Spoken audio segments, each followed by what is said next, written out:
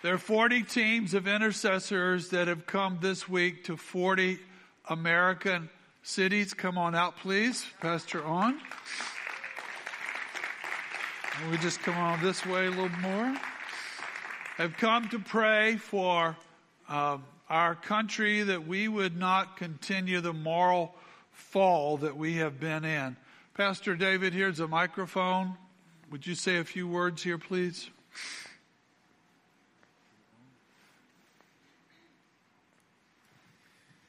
Well, this is day 5 for Team 13, led by Pastor Han Chang Ho. And there is another pastor with the group, Pastor Lee. And they have been in many places praying for our nation. At least 12 prayer meetings, and that's the ones that we were a part of. But they also prayed at the Tabernacle and the Church of God campground many times at night after we left them. They're concerned about our nation, that it should not go down in the direction that it's going now. So they came to pray for us. The team last year prayed fervently and seeded into, we believe, the outpouring at Asbury University just this February. So we're so pleased to have you. We thank you, and you have blessed us truly.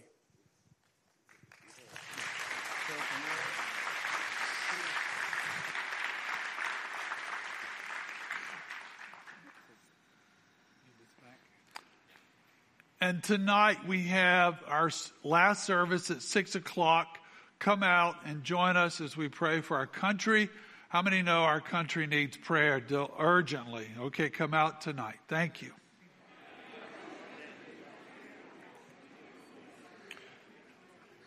Lord Jesus, as we study your word today, we just thank you that your words are faithful and true. So change us today. And we ask this in Jesus' name. Everyone said amen. Amen. Turn with me to Revelation. How many have your Bibles? Hold them up. Let me see them. Got your Bibles? We got some in the foyer if you need one. Revelation 21. We'll start at verse 22 in just a minute. It's where we started, and we're talking about the New Jerusalem. Part 2. What part is it? Okay. Part 2 is the number before part 3. And after part 1. So we're going to pick up where we left off. What I'd like to do today is I just follow up on what we did last week, is to give you a preview of your future home. Did you know you have a home awaiting you? And it's a great home. And I want to tell you about the home, but we only see a few puzzles about that. And these are some things that John saw. Now, we're going to backtrack just a little bit from 2 weeks ago. John saw this. He saw a place that was so beautiful that he could not describe it.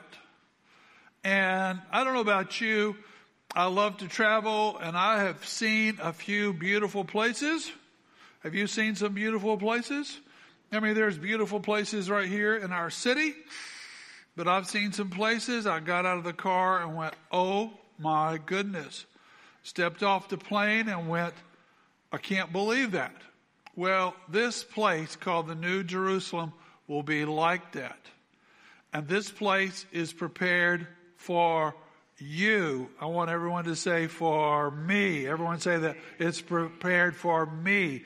Jesus said, I go to prepare a place for you, that where I am, you may be also. If it were not true, I never would have said it. But I go to prepare a place for you. And it's more real than Seoul. It's more real than London, England. It's more real than New York. It's more real than Cincinnati. This is the most real of all real places. And this city is enormous. I've been to Istanbul. I think I told you guys a couple weeks ago 4 times. First time I was there in Istanbul, I could not believe it because the young man that I went to support and hang out with for a while, I was on the back of his motorcycle, and he told me that the city was 100 miles wide. Some of our cars would run out of gas before we even crossed that city. But this place is so much bigger. Well, how big is it? Well, let's just read.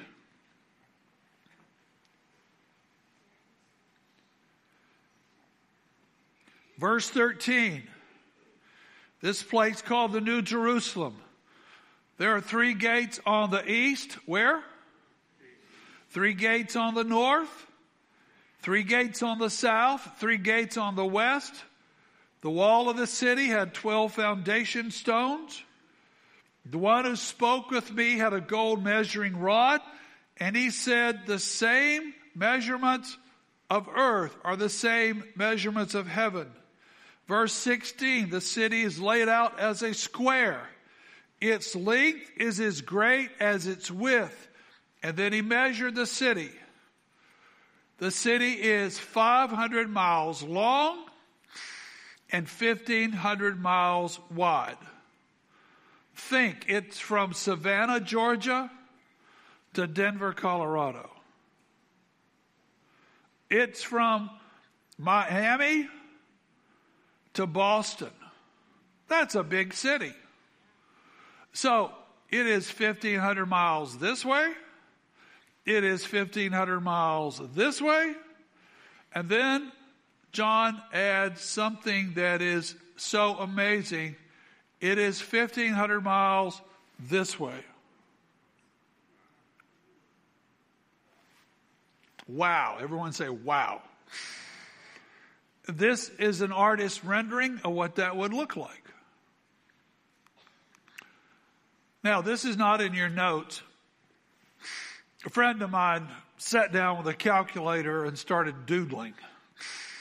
And this is what he came up with. The gates are made out of one single pearl, this chapter says. And the gates may be 200 feet tall. 3 gates, east, west, north, south. So how many gates? 12 gates. Very good. Which says to me there's at least 12 main streets or avenues. Isn't that logical? And those streets may be 10 miles wide. I don't know. Follow with me. And so as these streets intersect, that leaves 16 squares that the streets divide. Each square would have 18 million acres in it. Anybody like to have a little farm, a little ranch? If there were floors or levels in the city, and I do not believe this is like one big atrium, and there were levels, and I'm being conservative, and if the levels are 1 mile apart, that's still pretty tall. That means there would be 7,500,000 main streets.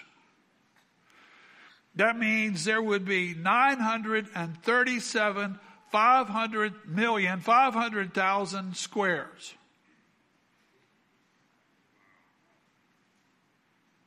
Now, I urge you to use your imagination when you read the scriptures. Put yourself in the story so you can experience what the Holy Spirit says.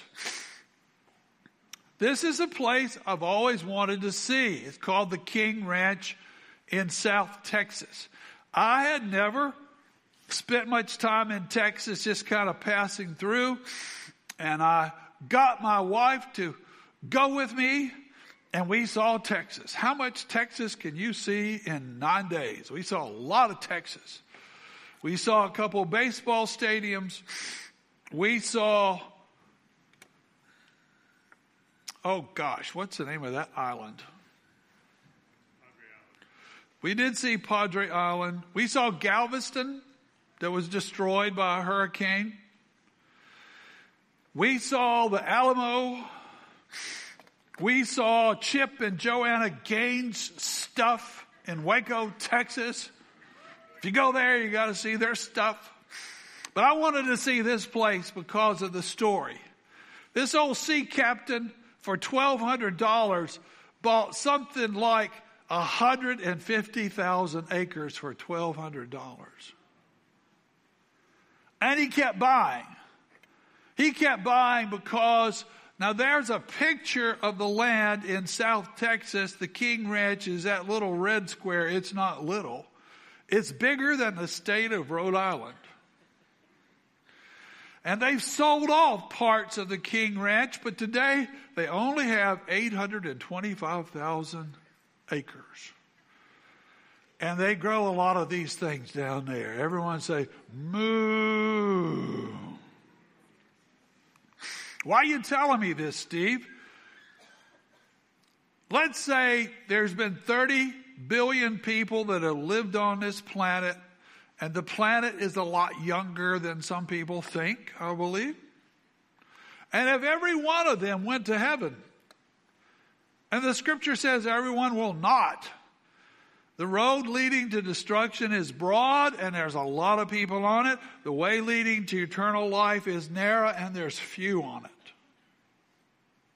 But if everybody went to heaven that's ever lived, that meant each little family got about 198 square miles for their little farm, which would be about 1/6 the size of the King Ranch. Now, when I followed the Lord and quit my job at a newspaper and left my family and came to Kentucky to go to seminary, I turned my back on a 200-acre farm that I wanted to build a log cabin on and raise horses and cows on it, but I had to leave it to follow the Lord. Here's my encouragement. Anything you leave in this world, you're going to get it back. So don't worry about holding on to stuff. You're going to leave it behind anyway. Now, let's look at verse number 22. Are you with me? Revelation 21, verse 22. John said, I saw no temple in it, for the Lord God, the Almighty, and the Lamb are its temple. The city has no need of the sun or the moon to shine on it, for the glory of God has illumined it, and its lamp is the Lamb. Let me say that again. Its lamp is the Lamb. Its lamp is the Lamb. The nations will walk by its light, and the kings of the earth will bring their glory into it. In the daytime, for there will never be night there. Its gates will never be closed, and they will bring the glory and the honor of the nations into it. And let's come back to this. This is surprising for a man in his 90s who had loved the temple, and he had seen the vision and revelation of a temple in heaven, but he is stunned. There is no temple in the New Jerusalem. And he just said, well, Lord, how can this be? This is an artist rendering of what Solomon's temple looked like in the days of Christ. It was the center of worship for the people of Israel. The point is, the Almighty and the Lamb, Jesus, are the focus of our worship, not a building. The building is gone. Here we have a wonderful congregation. This building is not the church. We just use the building. The church uses the building. But they are there. Well, who? The Lord God Almighty and His Son, the Lamb. They are there in person. Everyone say in person. And the point to me is there's no need for symbols. Well, what symbols are you talking about? Well, the cross is a symbol. It's a powerful symbol, but it's a symbol of a greater reality. The Lord's table, which we will take soon, is a symbol of a greater reality. It is a picture. And I know the presence is there. Wherever you see a congregation that meets and worships anywhere in the world, it is a symbol of something greater. And does anybody know what this is? This is a symbol that the early church, when Rome was persecuting and killing Christians, if you were a Christian and you thought this new man you met was a Christian, you would take your foot and draw an arc. If he knew what it was, he would take his foot and draw an intersecting arc. And it was a sign that both were followers of the fisherman. And the Greek letters in the center stand for Jesus Christ, Son of God, Savior. And that is called ichthus. Everyone say hallelujah. Hallelujah. But that's still a symbol. So, the symbol is just temporary compared to what is genuine. And the presence of God is the genuine. It is His presence that is true. His presence that you cannot dispute. His presence is real and authentic. This is a picture of a building in South Carolina where I heard the gospel as a drunk 18-year-old. Raised in church, but I had never had the presence of God. It's amazing. The presence didn't come in the church, but the presence of God came in front of a bar at midnight on Saturday night. I was not looking for God. He was looking for me. And He knew the precise moment in time when my heart would be open. And there were two Baptist street preachers in suits in 1972, which was really weird. Short hair, coat and tie, when a lot of people were potheads and drunks and long hair, beads and bell bottoms. And I felt like when I came out of that door, there was a holy one out in the street I didn't know was there. And he had a harpoon that was about 8 or 10 feet long. And when I came out and I heard those two men sharing the gospel, he drew back, the invisible one, and threw that harpoon and hit me square in the chest. And I said to myself, what they have is real. And then the invisible one kept his hand on the rope and kept pulling it and pulling it and pulling it until about 60 days later, I'd given my heart to Christ. And I was a new creation. Why? Because of the presence of God. Our vision statement is lives changed by the presence of God. Say that with me, please. Lives changed by the presence of God. You see, it's the presence of God that every person on earth is looking for. They don't realize it. But there's people all around us who are thirsty. They want to know what's true.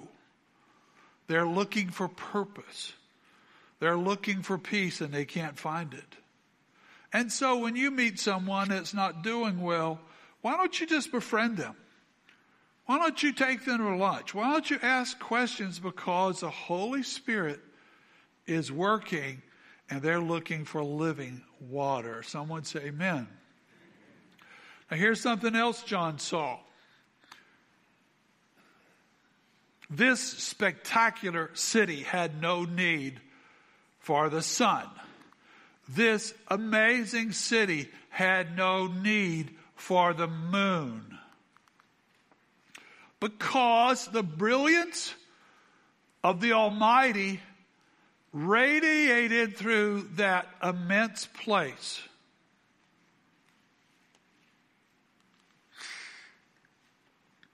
And as I said and read earlier, the lamp is the Lamb. Jesus Christ is the Word of God. Thy word is a lamp to my feet and a light to my path. He is the lamp. He is the power company. He is the grid. And I don't know about you, I love light. I get up in the morning, I make a cup of coffee, I go to the windows, and I open the blinds because I want light. I like to read where there's light. I like to walk in the light. Shoot, I come here and I cut on lights. I probably shouldn't cut on. I just love lights. Do you need light? Hold your hand up. Do you need light? I need light. I need light every single day. Now there's a number of verses about light. I want you to repeat with me, please. Say it with me. Light has come into the world, but people love darkness instead of the light because their deeds were evil. You flip on the light switch and the roaches and the spiders and the rats run.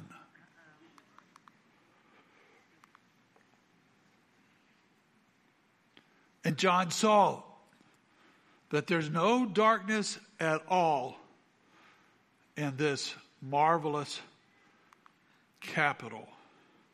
Paul goes on to say in 1 Thessalonians 5 that we are children of light. All of us, if you've given your heart to Christ, you are a child of light. And we should not tolerate darkness in our own hearts. Now we have to be careful about messing with other people's darkness, but I got to worry about the darkness in my own heart. Here's some other verses. Please repeat them with me, please. The light shines in the darkness, and the darkness will not overcome it. Darkness is absence of light.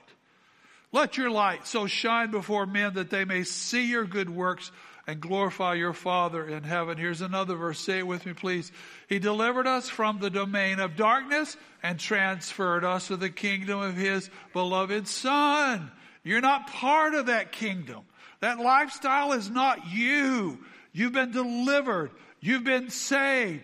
Stay out of it. Stay in the light because you're a son and daughter of light. One more. Jesus said, I am the light of the world. Whoever follows me will not walk in darkness, but will have the light of life. So the question is, are you following? The more you follow, the more light you will have. Now, verse 24. John gave us a few more little clues, like pieces of the puzzle. He said the nations will walk by its light. I love the word nations. The word nations is not like South Korea. It's not Canada. It's Russia. It's ethnic groups within those boundaries. There's about 7,000 unique people groups in the globe. And there's about 3,000 of them that have never heard the name of Jesus. There's no church in their midst. There's no missionary in their midst. There's no Bible translated into their tongue. But here we see in the New Jerusalem, the nations walk by the light. God loves diversity. He doesn't want us to be like everybody else. We're all made wonderfully unique. And then those nations thrive as they walk in the light. Our country thrives as long as we walk in the light. We choose darkness, and darkness overcomes us. Here's something else that's interesting. John saw kings, rulers, and leaders in the heavenly realm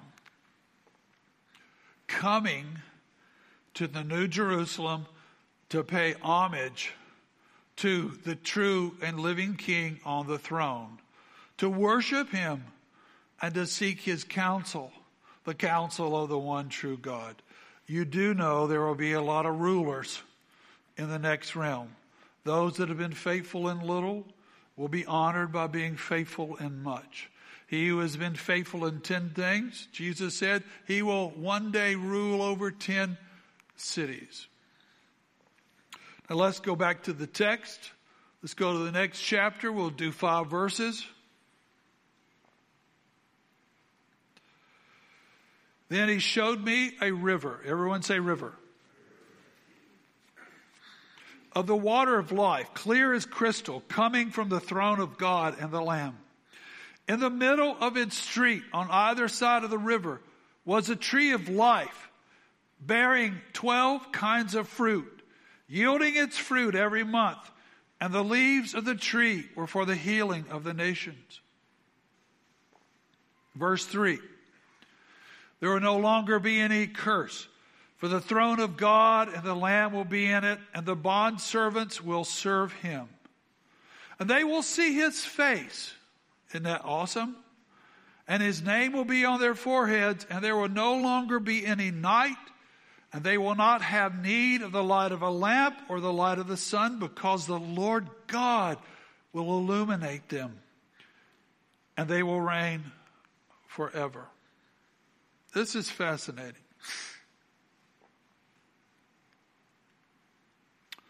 John saw a broad, deep, sparkling, amazing river.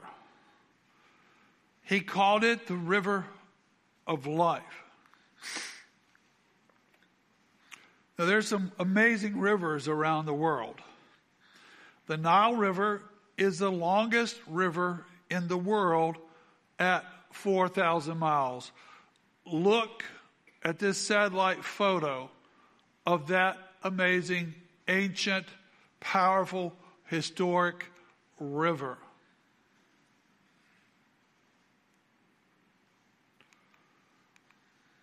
This is another river. Does anybody know where this is?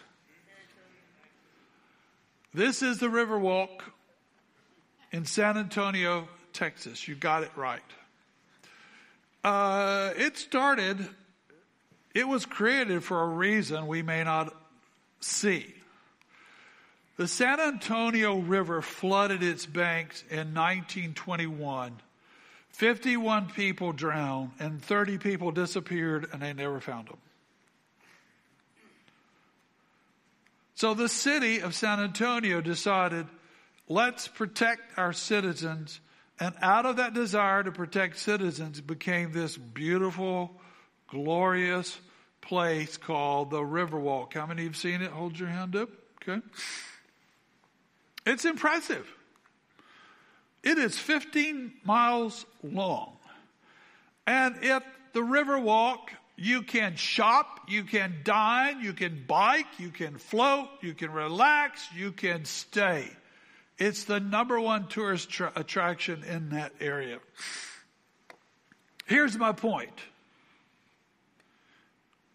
If engineers and a city and men can build something so beautiful, what do you think is awaiting you in heaven?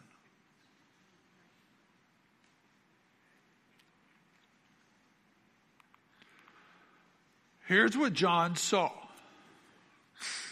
He saw the water was as clear as crystal.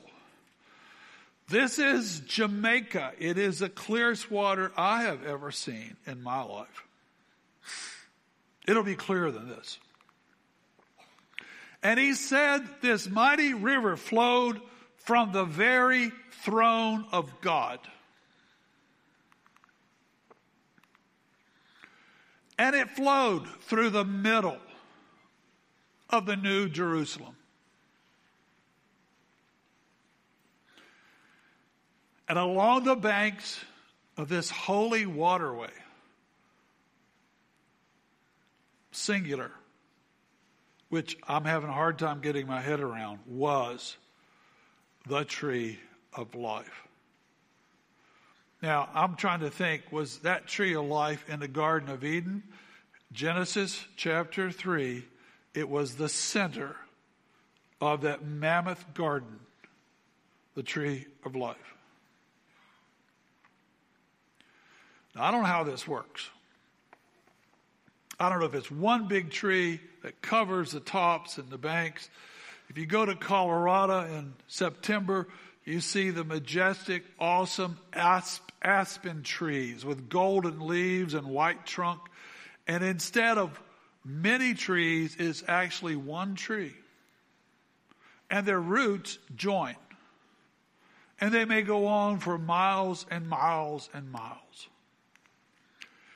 This supernatural tree produces 12 kinds of fruit, and it suggests that there's a different fruit every month.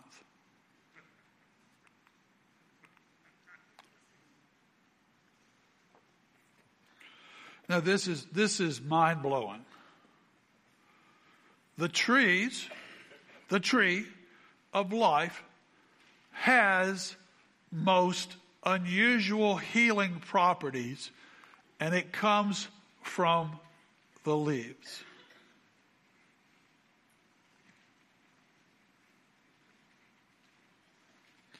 There is a tree that is native to West Africa. Maybe it's East Africa. I'm trying to think of the name of it.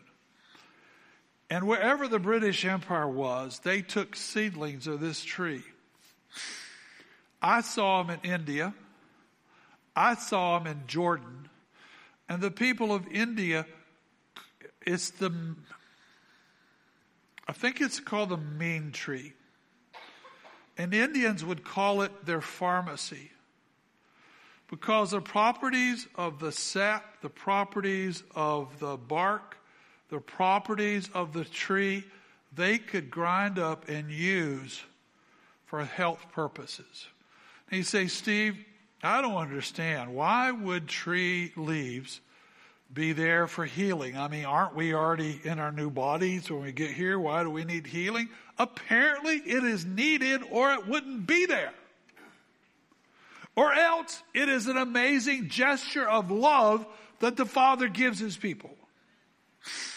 Or third reason I thought of early this morning.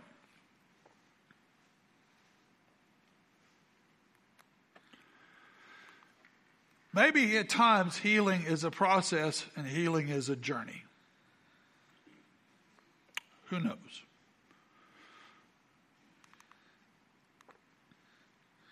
No longer any curse in the New Jerusalem. What's a curse?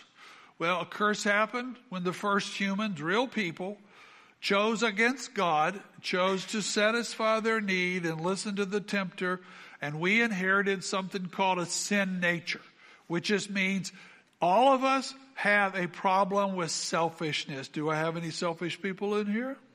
I got some of that. Yeah, we're made in God's image, but also we have a sin nature. It all started in the Garden of Eden. And yet, Jesus Christ died on the cross for us, broke the curse, redeemed us from the power of the curse, and set us free from the curse. Would everyone repeat this verse with me, please? Christ redeemed us from the curse of the law by becoming a curse for us, for it is written, cursed is everyone who is hung on a tree. So God will never have to judge sin again in the New Jerusalem, in the new realm, the new heaven, the new earth. Why? Because it just won't exist. No pride, no selfishness, no fear, no lust. It won't be there. That's a pretty good deal. Now let's look at a couple other verses. Look at chapter 21, verse 27.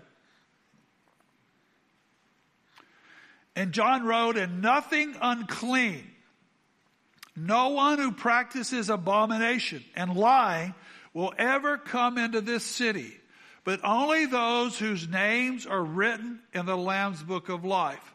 Now go back about 19 verses. Look at verse number 8. And I suggest you circle verse number 8. You mark it. I've opened my Bible and shown it to a lot of people at lunch, especially men, as I've shared the gospel with them. Look at the categories in verse number 27 and verse number 8. But the cowardly, the unbelieving, abominable, murderers, immoral people, sorcerers, idolaters, and all liars, their part will be in the lake of fire, which burns with fire and brimstone, which is the second death. Well, Steve, what's this about? He told us. Nothing unclean will enter this beautiful, perfect, wonderful, holy city. And it's not because you got dirty shoes, or your hair's unwashed, or you got dirty hands. It's about the heart.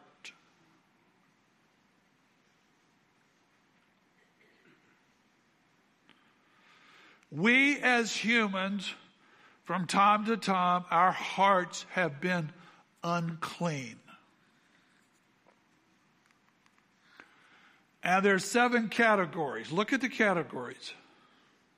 The first one is cowardly. Please repeat that with me. Cowardly. What do you mean, Steve? Are you calling me a coward? Not calling you a coward, but are there times you didn't speak up? Are there times you didn't act? Are there times you were not responsible because you were afraid and you backed away? One category. Another category, unbelieving. Say unbelieving. What do you mean unbelieving? Unbelieving means you have the truth. God has spoken to you. You've had a door open and you chose not to go through it. No, not for me. Another category is abominable. This is not the monster that lives in Nepal. What does it mean, abominable? It means something so disgusting, you wish you'd never done it 30 years ago. You wish you'd never said it. You hope nobody finds out. That the scripture calls it an abomination. Here's another category. Murder. Well, I haven't killed anybody, at least in a couple weeks. Okay. Well, how about this? Have you hated people? Are you an angry person? Are you bitter? Is there anybody on the planet that you hate today?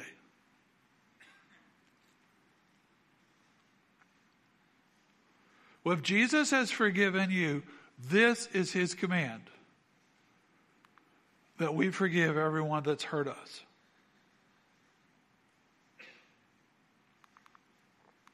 Here's another one, immoral. Immoral talks about sexual sin. You disobeyed the Lord. You crossed the line. That's called immorality, and there's lots of classifications for it. Or sorcerers. You say, sorcerers? I don't have a cauldron. I don't have a hat. I'm not flying on a broom. Well, this comes in lots of form. I was in a church one time, and we had a bazaar, and one of the ladies brought in a palm reader and thought that'd be really fun. I go, no.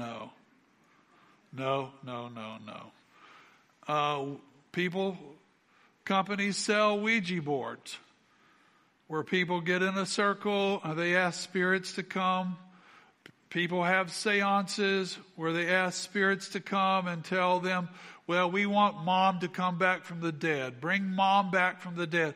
What's happening is you are going away from God to get information from darkness.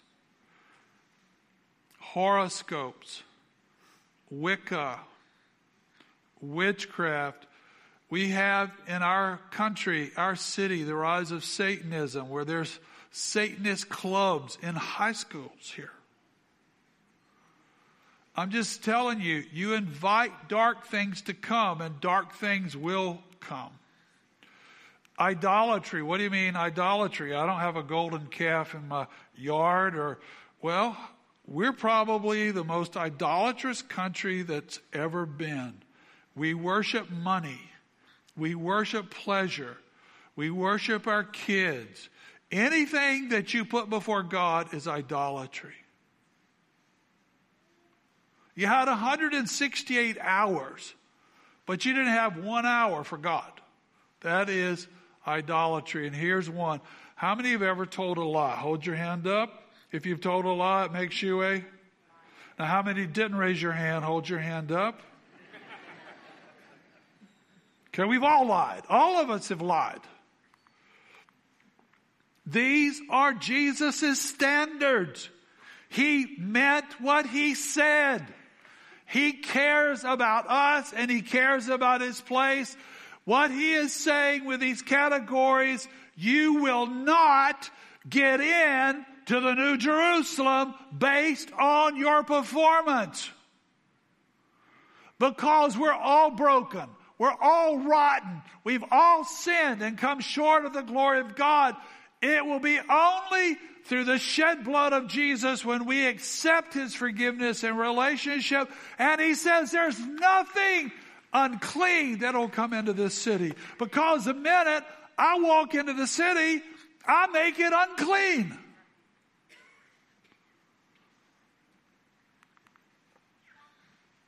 The most important things are there. Like what, Steve? Well, he is there. Everyone say that, please. He is there.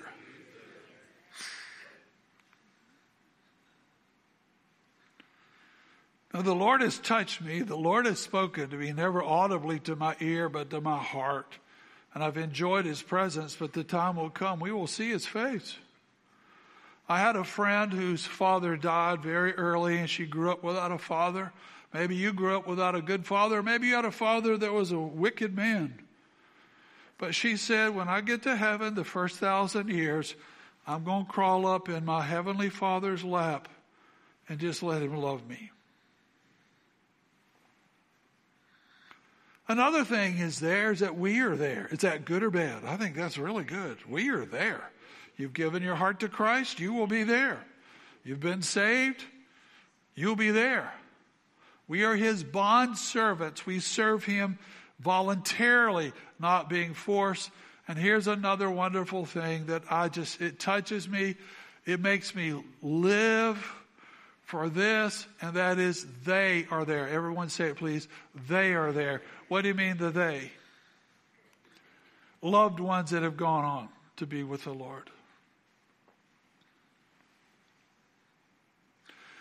In the last 3 years, we as a church family have lost a lot of people that went home to be with the Lord, mainly men. I bet we've lost 17, 18 men my age or older. None of them from COVID, one woman, 7, 18 men. And I was close to every one of them.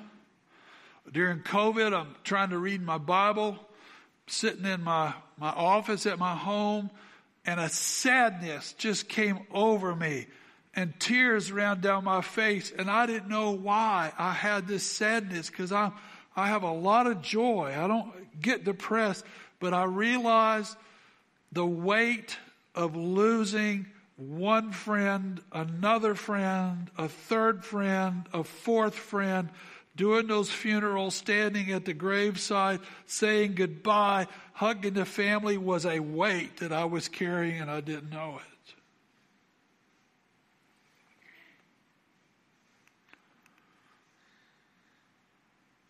And friends that we've had over the years. We will see in heaven in long-awaited reunions. It's going to be awesome. As I said, done a bunch of funerals. The end is, Jesus says, whoever's name was not found in the book of life, they're cast into the lake of fire. He didn't ask if you were a Methodist. He didn't ask if you were Mormon. He didn't ask if you were Catholic. He didn't ask if you were an atheist. He asked, is this person's name in the book of life? When I get asked to do funerals, I normally do funerals unless I can't, because I want to tell people about Jesus in heaven. And I've seen more people receive Christ at funerals than I have church services. Because the picture is right there. There's the casket. There's Mom's body. Mom lived for Jesus. Mom's told all you children to live for Jesus and serve Him. And you see her body. You know where she is. And if you don't get this now, you probably will never get it. And when my father died at age 74, I made sure that I did his funeral in my home church, because I wanted to make sure that the gospel was shared with his business buddies, his hunting buddies, and men that didn't know Jesus. I was not going to trust the pulpit to anybody. And 6 or 7 of his friends in their 70s gave their heart to Jesus. And when my mother died in 1996, I did her funeral. I didn't know if I could do her funeral, but I did her funeral. And when the service was over, as a pastor and as a son, I followed that casket down that center aisle, out the door of the church, around the corner of the church for where that grave had been dug.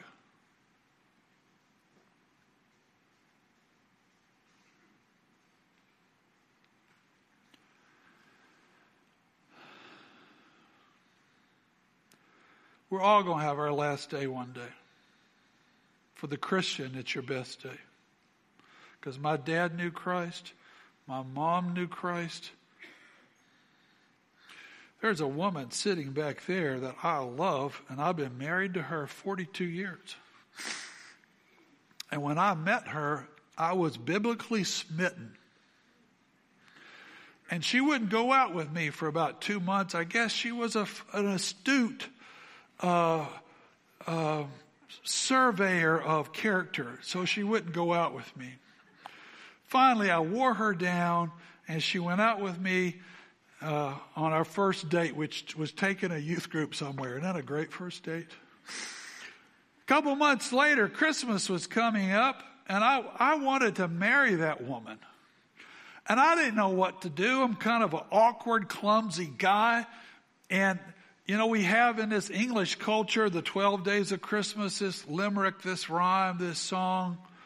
And I decided I would get her a present a day for 12 days to try to woo her to this unworthy man. So I had flowers delivered at her school where she taught. The teachers liked it. She thought it was creepy. I delivered some candy to her house. She had me over for a meal one night. And I happened to bring a little necklace, and I slipped into her bedroom, and I put it on her pillow. She didn't know I did it, and that creeped her out too. And so I did something every day, and she actually didn't know it was me, or maybe she didn't want to know. I don't know. So I was running out of money and running out of creativity. So I didn't know what to do. So we lived on a farm. I took a shovel and I dug up a 40-pound rock. It was about this big. And I painted it Clemson orange. And I was going to take it to her school and put it in her Volkswagen before she got there as a surprise. But I painted it and I realized I got a 40-pound rock and it is wet paint. What am I going to do? So I opened my mother's oven, cut it onto 350, and I baked it for an hour. It hardened to paint. Then I had another problem. I got a 40-pound orange rock with 2 painted eyes on it, and what am I going to do with a hot rock? So I got oven mitts, And I put it in a sturdy box. I mean, it is smoking as I walk. And I put it in my dumb old stupid broken down car. And I drove. I drove to the school where she worked, and I didn't want her to see me. So I got down on my knees, pushing that box with that orange rock with two eyes that was smoking. And I'm pushing it down a line of teachers' cars. And back then we didn't lock our cars, and I gently opened her car door and put the box with the orange rock with the white eyes that were stalky, creepy, that was still smoking, and I put it in her seat so she'd have to notice it, right? She knew there was a stalker after her then. But she married me 6 months later anyway. It's been a good 42 years. But I have kept up a present a day for 12 days. Just because she's my best friend and all the stuff we've been through, she's worth it. One year, about 6 or 5 years in, because we wanted children and we had trouble having children. I mean, I was a youth pastor, loved kids. She came from a family of 7. She was an elementary teacher. We both loved children. And when you want children and you can't have children, it's hard. We went to doctors. We did medicine. We did surgery. And it just didn't work. We called out to God. And one day I came home from work about Christmas time. She fixed me a great meal because I had to go out and do some kind of ministry. And so I'm eating at the counter. And I'm about through my wonderful meal, and she takes a little box wrapped in Christmas paper with a beautiful red bow, and she pushes it beside my plate. I said, "What's this?" She said, "Well, you've been giving me presents all this time, and so here's one for you, one." I said, "Do I open it now?" She said, "You better." So I opened it up and pulled out 2 tiny pairs of tennis shoes about this big. And such a smart guy, I said, "Well, honey, I can't wear these. My foot's a lot bigger than this." And then I realized, I said, "Are you with child?" She said, "I'm 2 months along." And we jumped and danced around that kitchen floor. But about a month later, she lost that child. And we didn't know if we'd ever have children. And we came to the place, "Lord, if we don't have children, it's okay. We'll be parents to a lot of kids. We'll see that child in heaven." One last story. Worship team, would you come out? I'll probably cry over this one. American Civil War was brutal, like all wars. I lost a lot of family members in that 3 generations ago.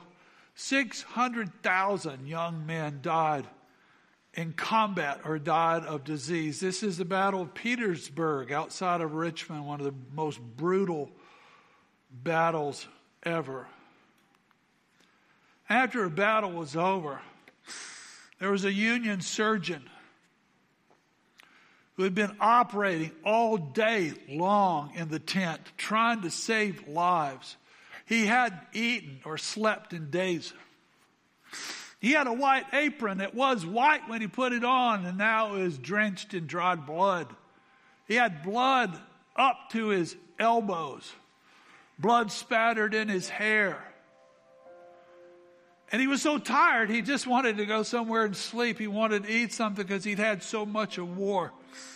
And as he was going to get in his carriage and his horse to go rest, stepping over bodies of Union soldiers and Confederate soldiers, he's just walking to that carriage, and he hears on the right side a faint voice that just says, "Here." And he turns, and 30 feet away, he sees a young Confederate soldier propped on his propped up on one elbow. As he walks over to him, he notices two things. He's just a boy. He's 14 or 15 years of age. And he's been shot in the stomach, which in those days was fatal.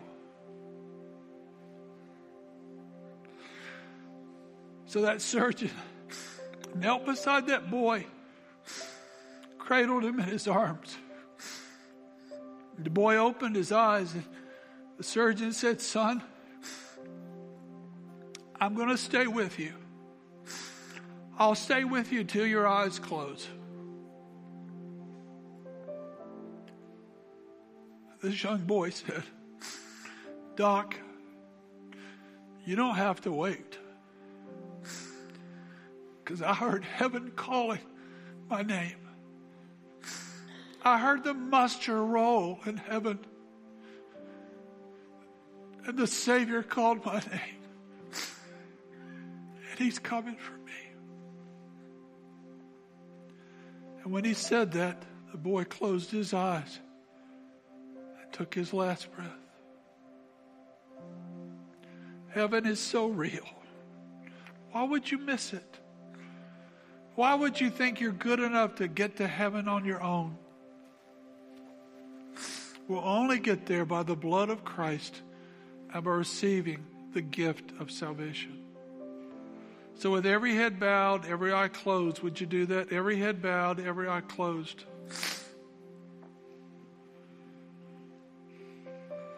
If you're not sure that Jesus is your Savior, if you're not sure that heaven is your home, you're watching online and you're not sure if you were to die today, you'd go to heaven, why don't you pray with me like I prayed years ago?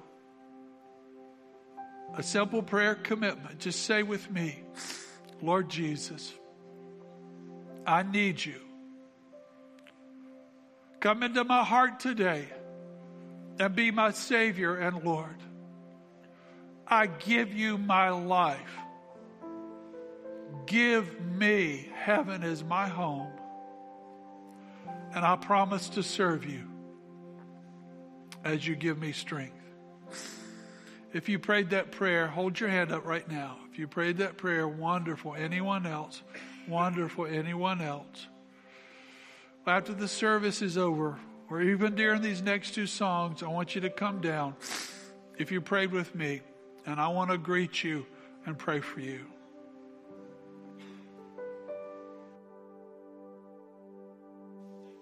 Take the Lord's table, please, which is a symbol of His presence. Put the bread in your hand.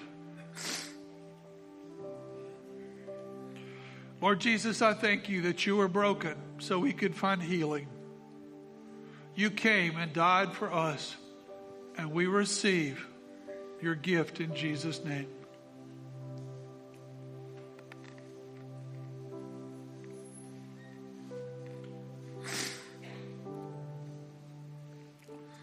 Likewise, take the cup.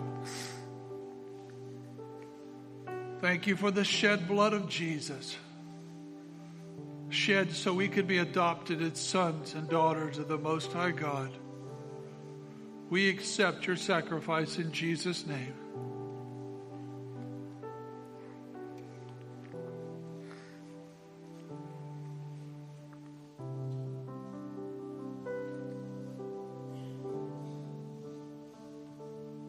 Would you all stand as we worship to these last two songs?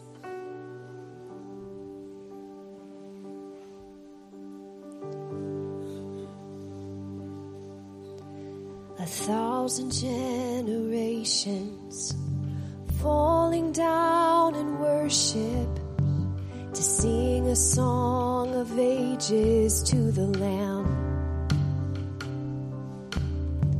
And all who've gone before us, and all who will believe, will sing the song of ages to the Lamb. And your name is the greatest, your name is the greatest. Your name stands above them all. All thrones and dominions and all powers and positions, your name stands above them all. And the angels cry, holy. All creation cries, holy. You are lifted high, holy, holy forever.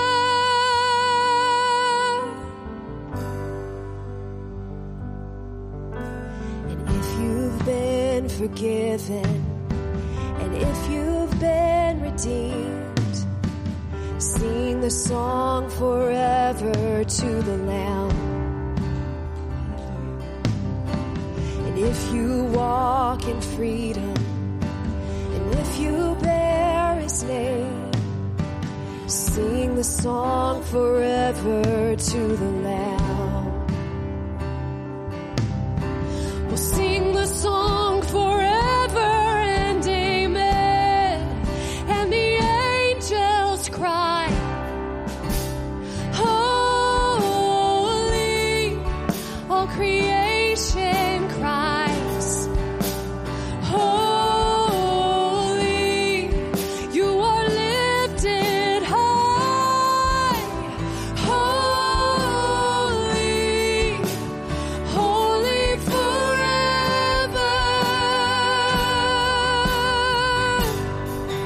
Hear your people sing, holy,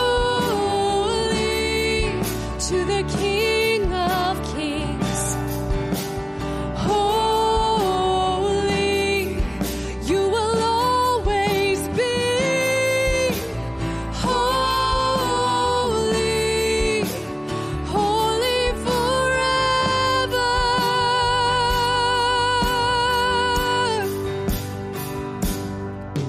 Your name is the highest. Your name is the greatest. Your name stands above them all.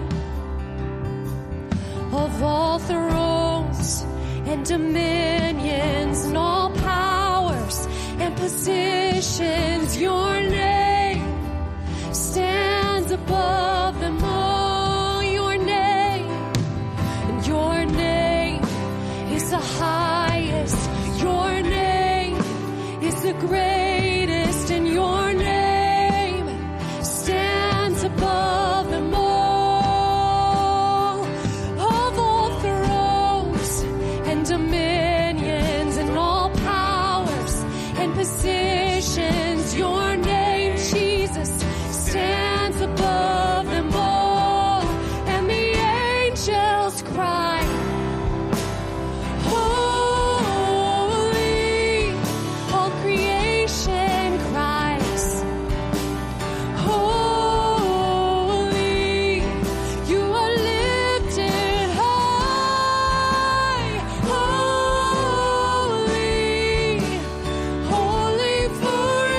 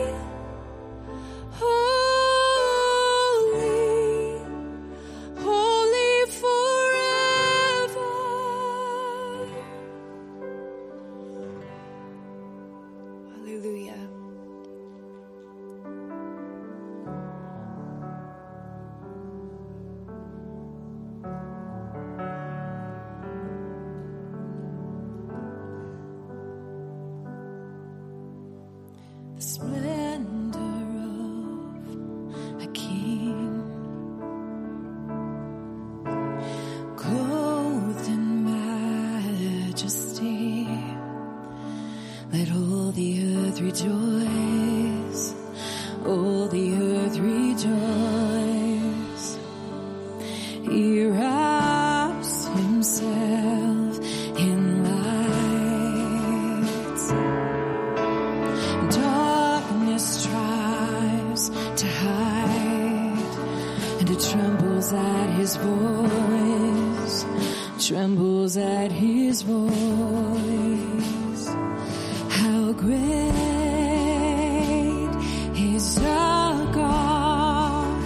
Sing with me, how great is our God, and all will see how great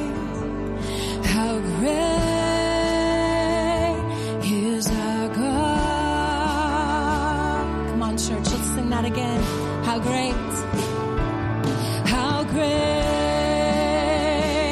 is our God.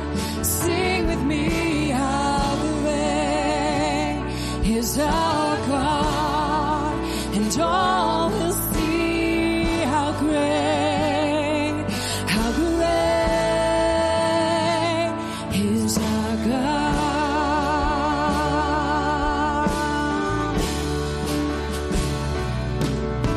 And age to age he stands, and time is in his hands, beginning and the end, beginning and the end.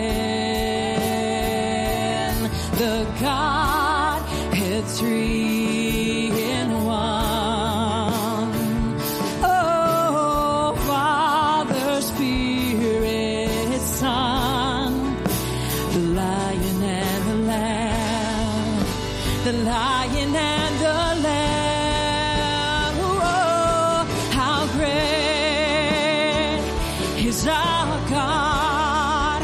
Won't you sing with me? How great is our God, and all will see how great is our God.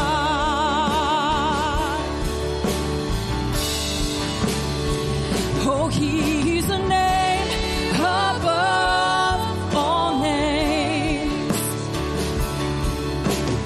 worthy of all praise.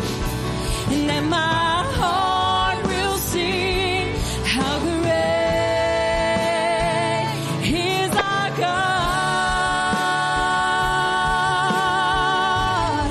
Oh, he's the name, you're the name above all names. And Jesus, you are worthy of all praise. And my heart will sing how great is our God. One more time, name above. He's the name above all names, worthy of all praise. And my heart will sing how great is our God.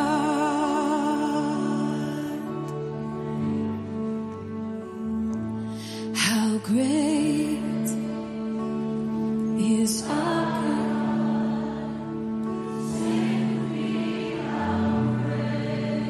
Yeah.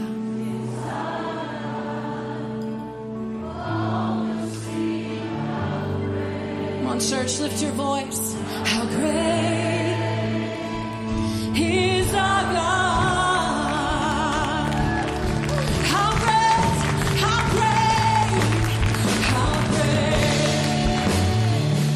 is our God. Sing with me, how great is our God.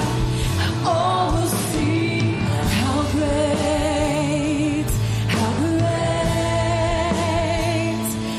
is our God. Yes, Lord.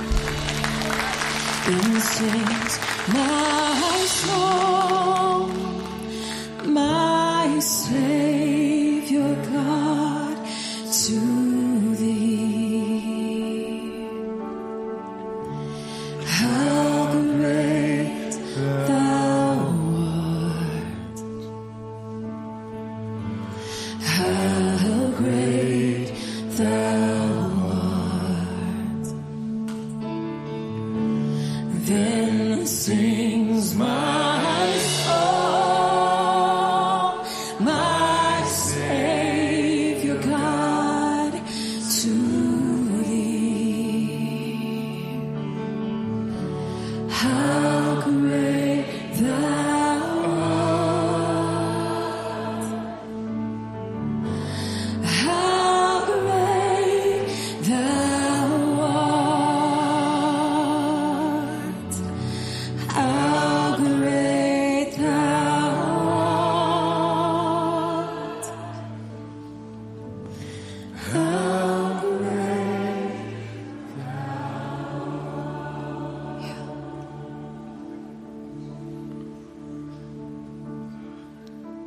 Lord God Almighty loves you so much, He gave His only Son. Walk with Him, serve Him, obey Him. Lord, thank you for this time. Put heaven in our hearts so we will be effective for you until that day we see it. Build your church. Thank you for our honored Korean friends being with us all week. We love them so. And we ask all this in Jesus' name. Amen. Pick up your children. There's people here that will pray with you. If you need ministry, get prayer before you leave. Thank you for joining us online at Church of the Savior today. We hope you were encouraged to grow in your walk with Jesus. If you've made a decision to follow Jesus for the first time today, please reach out to us. We would love to help you take your next step. Please visit our website for information on upcoming events and how you can connect with the COS family. There's also a prayer request form where you can let us know how we can pray for you. Thanks again for tuning in. We hope to see you next week.